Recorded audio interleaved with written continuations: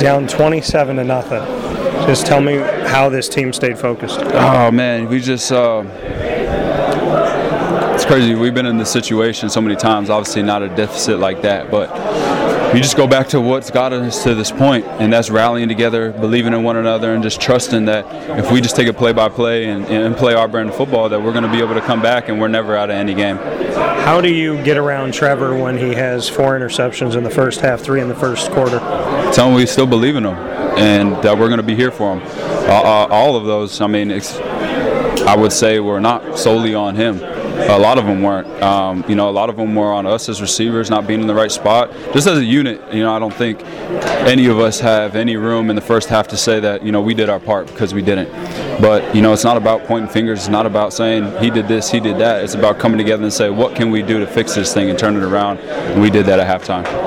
Was getting that touchdown right before the half something that you feel like kind of helped you guys to shift in the second half? Yeah, we always say, especially when we have the ball before halftime, we call it like the middle late, and we talk about, getting points going into halftime, coming out, getting a stop, and then, the next drive we go and get the ball and we put points on the board, and that's a big momentum swing for us, especially going into the second half. And if you're going to make a comeback like that, you need to score every time you get the ball.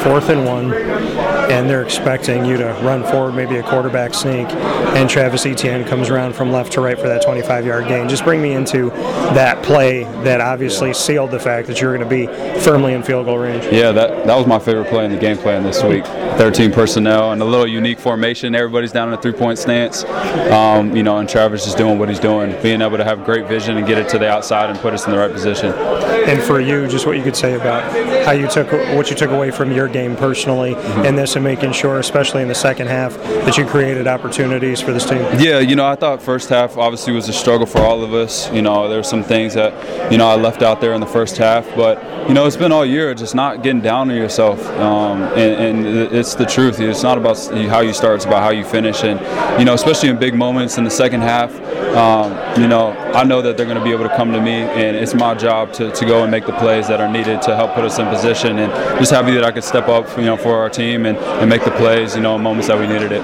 You decided to come onto this team this year where you could have gone elsewhere. Hindsight 2020, now that you're heading to the divisional round, just what it means to you to have made the decision to come to Jacksonville.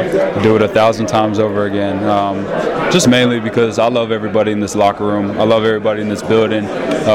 They've shown nothing but love and care about one another since the day I've been here. And I think that's why we're doing what we're doing. It's because everybody just loves one another.